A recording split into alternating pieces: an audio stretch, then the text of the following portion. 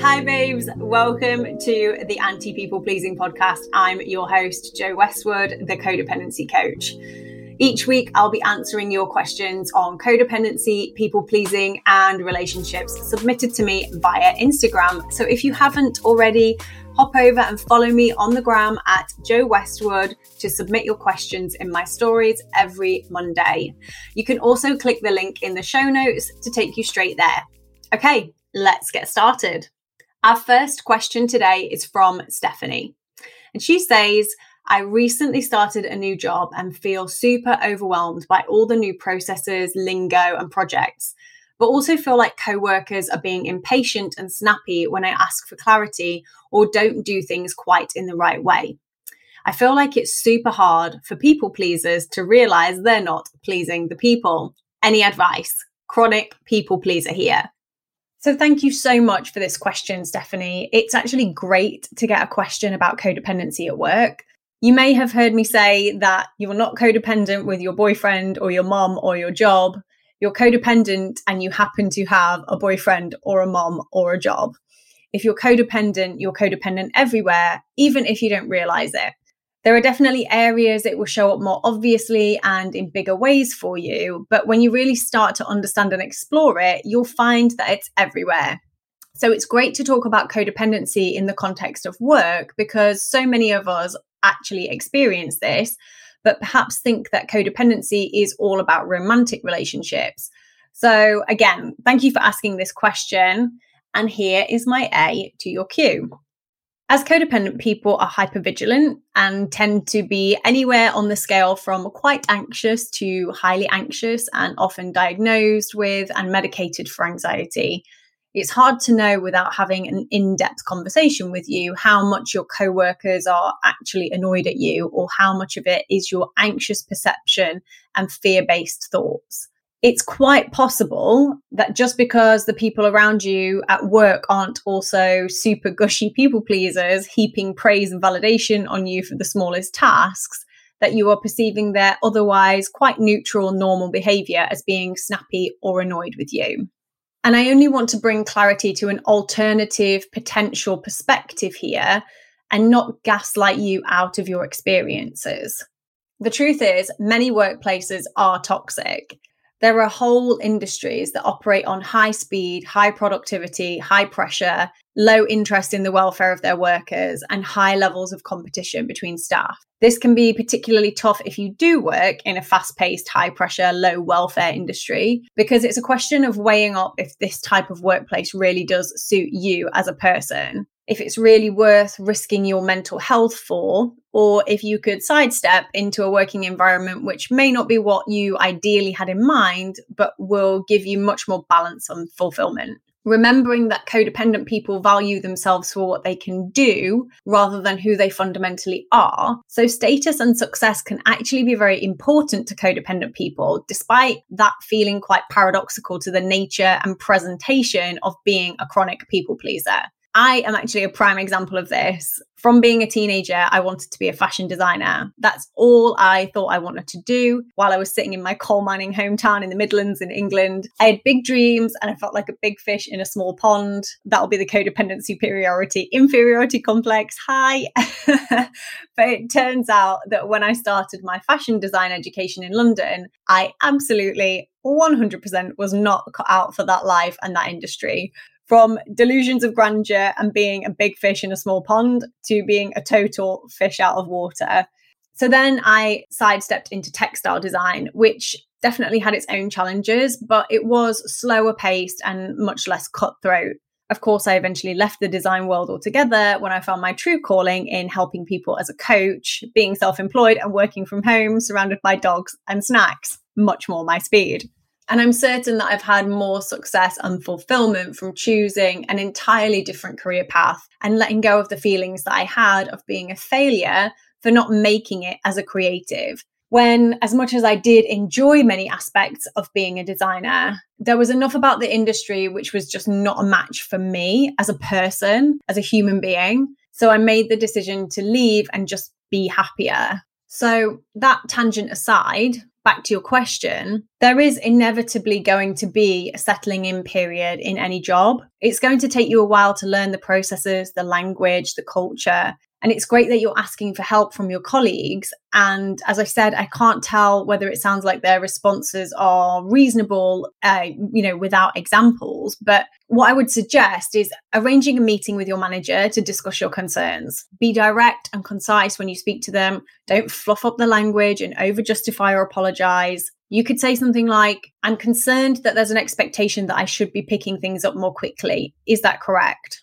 And who is the best person or who are the best people to ask for support if I need clarification on the processes of my job? And are those people aware that they'll be supporting me in this bedding in period? i.e., are they your peers on your team and they did that for your predecessor? That's the expectation. Or have they been explicitly told to help you? Without directly communicating and asking for support and clarification, it's hard to tell what's really going on here because we're only going on the basis of what your automatically anxious, people-pleasing mind is telling you. And that's always going to be some version of, you're not good enough. If you don't already, I would also request and set up regular check-ins with your upline so that you can keep this line of communication open. That way you keep operating on facts and not fear-based projections. If things don't improve after you've clarified this stuff with your manager, it may well be that you are working somewhere that has, depending on how sensitive you are and how much it affects you, anything from a harsh and fast-paced to a toxic environment. And when I say sensitive here, that is not a bad thing. Sensitivity is a beautiful gift. As a highly sensitive person myself, I know that when we honor and appropriately manage our sensitive natures, they can be a huge asset. But if you are a highly sensitive person, which is also common in codependent people, it may be that this working environment is just not suited to you. Work is, for many of us, where we spend the majority of our waking hours. Of course, it's not always going to be a dream, even if you love what you do, but it should absolutely not be something that negatively affects your mental health and makes you miserable. It is absolutely not a failure to leave something that does not serve you or is actively hurting you. In fact, it's actually a fantastic thing to do for yourself that may well be scary at the time, but you definitely will not regret it in the future. But before you think about making any big moves like putting your notice in, slow down, try to look at things logically, speak to your manager and get some clarity on what the expectations are so you can operate on facts instead of fear. And just a little reference note here. So in the answer to that last question, I mentioned the phrase highly sensitive person, and that is from the work of Dr. Elaine Aron, who discovered and has researched and written extensively about highly sensitive people. So I will link to her work in the show notes so you can check that out. Okay, next up, we have a couple of questions around breakups from Amanda. She said, my boyfriend recently broke up with me because he couldn't meet my expectations, even though he agreed that they were reasonable expectations in a relationship. I haven't been single in a very long time, especially not during a lockdown. And I guess I'm trying to figure out how to deal with a breakup where the usual distractions, friends, etc. are not there. And the second question is, how can I stop the what could I have done or changed or should I have lower expectations thoughts that come with the breakup? Amanda. Okay, distractions are precisely that. When you distract yourself away from what you're experiencing emotionally, you're not healing. The pain might dull for a while or get less intense with time and distance, but it's not going anywhere. Codependent people are masters at this. In fact, it's kind of the whole point of codependency. We use anything, everything, anyone and everyone outside of ourselves, even positive seeming things like fun nights out, holidays, dating, and hanging out with friends to distract ourselves away from the reality of what we're actually experiencing. When we do this, we're outsourcing our pain in the hope that fun distractions will somehow heal it. But here's a wild idea. How about sit with it? How about actually feel it? How about allow yourself the space and time to process the pain, the sadness, the loneliness, the anger, the grief, the confusion. I'm going to read you an excerpt from an essay called Learn to be Lonely by the incredible author Elizabeth Gilbert, who I'm sure many of you have already heard of, well known for her books Eat, Pray, Love, Big Magic, among many others. She begins. I had an interesting conversation this week with a gorgeous, heartbroken 28-year-old woman who was doing my hair. I'd never met this girl before, but we started talking, the way you do with perfect strangers, about love and loss. Is there any other topic in a hair salon? She told me that she'd just left her boyfriend of 4 years because she'd finally had enough, had finally gotten tired of not being treated as something precious. She said, I've got to get out there right now and get myself someone better. I found myself taking her hand, this woman I've never met before, and saying with the utmost urgency, but will you promise me first to spend at least 6 months alone? Will you work your way through this heartbreak before you go replacing anybody? Will you promise to commit to at least 6 celibate months before you throw yourself at another guy? Will you absolutely swear to it? She seemed puzzled, then worried. She said, but I get so bored and lonely by myself. Watching TV alone at night, I can't think of anything worse. I said, I can. I can think of a lot of things worse. Like, for instance, by this time next month, you're already in another relationship with another guy who doesn't treat you like somebody precious. And you put up with this shit just because you can't bear your own company. Then I told her my theory about how one of the most important things we need to learn in life is how to be lonely. We need to learn how to sit through the initial discomfort and panic of loneliness so we can get to the other side and realize that it didn't kill us. I met a woman in her 50s recently who told me that she won't leave her abusive husband because I never want to have to walk into a party or a restaurant alone. Friends, at some point, we all have to learn how to walk into a party or a restaurant alone. Otherwise, we will be willing to walk in with anybody, or worse, walk out with anybody. We have to learn how to endure our own company and hold our heads high. And sometimes, after enough time alone, we might even learn to enjoy ourselves. And best of all, after enough time and practice, we can sometimes even learn to revere ourselves. So I think about this essay a lot, and I think about this theory a lot, and I just love it so much because there's so much fear around loneliness. And every time somebody says to me, I'm lonely, I just want to say to them, and it sounds so glib and potentially minimizing, but I just want to say, so be lonely. Learn to be lonely. It won't kill you. Just get through that feeling of being lonely, because on the other side is where you find comfort and joy in your own company. And when you have that, it's something that no one can take away from you. So the link to the full essay is in the show notes. So you can go over there, you can read it, bookmark it, and come back to it as you move through this breakup. So look, there are going to be moments when you will feel like you won't come out of the other side of this initial pain, but you will. I promise you. This is not it for you. You have a whole amazing life ahead of you. And it's in moments like this when your strength, your personality, your identity, your fortitude, your ability to do hard things is forged. I know that when we are codependent, our emotions can feel overwhelming, like they might wash us away. And I have a visual to share with you that might help you here. We think we are like a little tiny pebble on a beach, and when a wave of emotion comes rushing in, it washes us away. But we are not tiny pebbles. We are big, badass boulders. The waves wash in. They might even crash up against us, but they wash over us. They don't carry us away. And that is how we need to understand our emotions and our ability to cope with and experience them. So it may seem like an incredibly difficult time to be going through a breakup, but I actually think it's kind of a perfect time for this to be happening. I also went through a breakup at the start of this year in the depths of winter here in the UK in full lockdown. Nothing to do except work and walk my dogs. So that's what I did. I got consistent. I did my work. I moved my body. I settled into my new home. I processed my emotions. So I'm not preaching from the mountaintop here, but from very recent experience.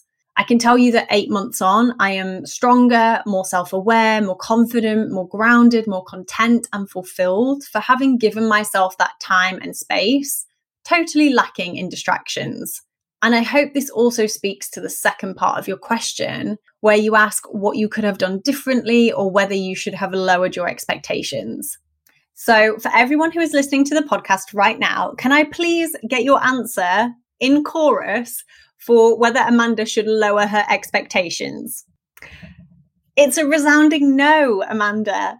I'm going to bet that if you were putting up with someone who clearly and directly told you that they could not meet your reasonable needs, you had probably been putting up with less than you wanted or deserved for some time anyway. So what you're asking me is, could you have wanted and tried to be okay with less? Sure. But my question to you is that how you want to live your life? In a constant state of one-way compromise with someone who is struggling to trip over the very low bar? Or would you rather spend your time discovering who you are, living your best, most fulfilled life, becoming grounded and emotionally connected and intelligent, building your level of self-worth, all the while willing to wait for a person to come along who truly matches you energetically, matches your values, and is ready to commit to you, meet your needs, and grow something incredible with you? I certainly know which one I would rather be doing. Our final question today comes from Beth, and she asks, can you heal codependency while in a long-term relationship? The answer, as always, with questions around codependency is short and simple, with lots of caveats and nuance to follow. So yes, it is possible to recover from codependency while in a long, medium, or short-term relationship. But I think the real question you're asking me is it possible to heal from codependency and stay in this relationship? Because regardless of whether it's healthy for me or the right one for me, I'm afraid to leave it or be single. So can I start doing recovery work and not jeopardize the safety of having this relationship? And this is where the nuance comes in.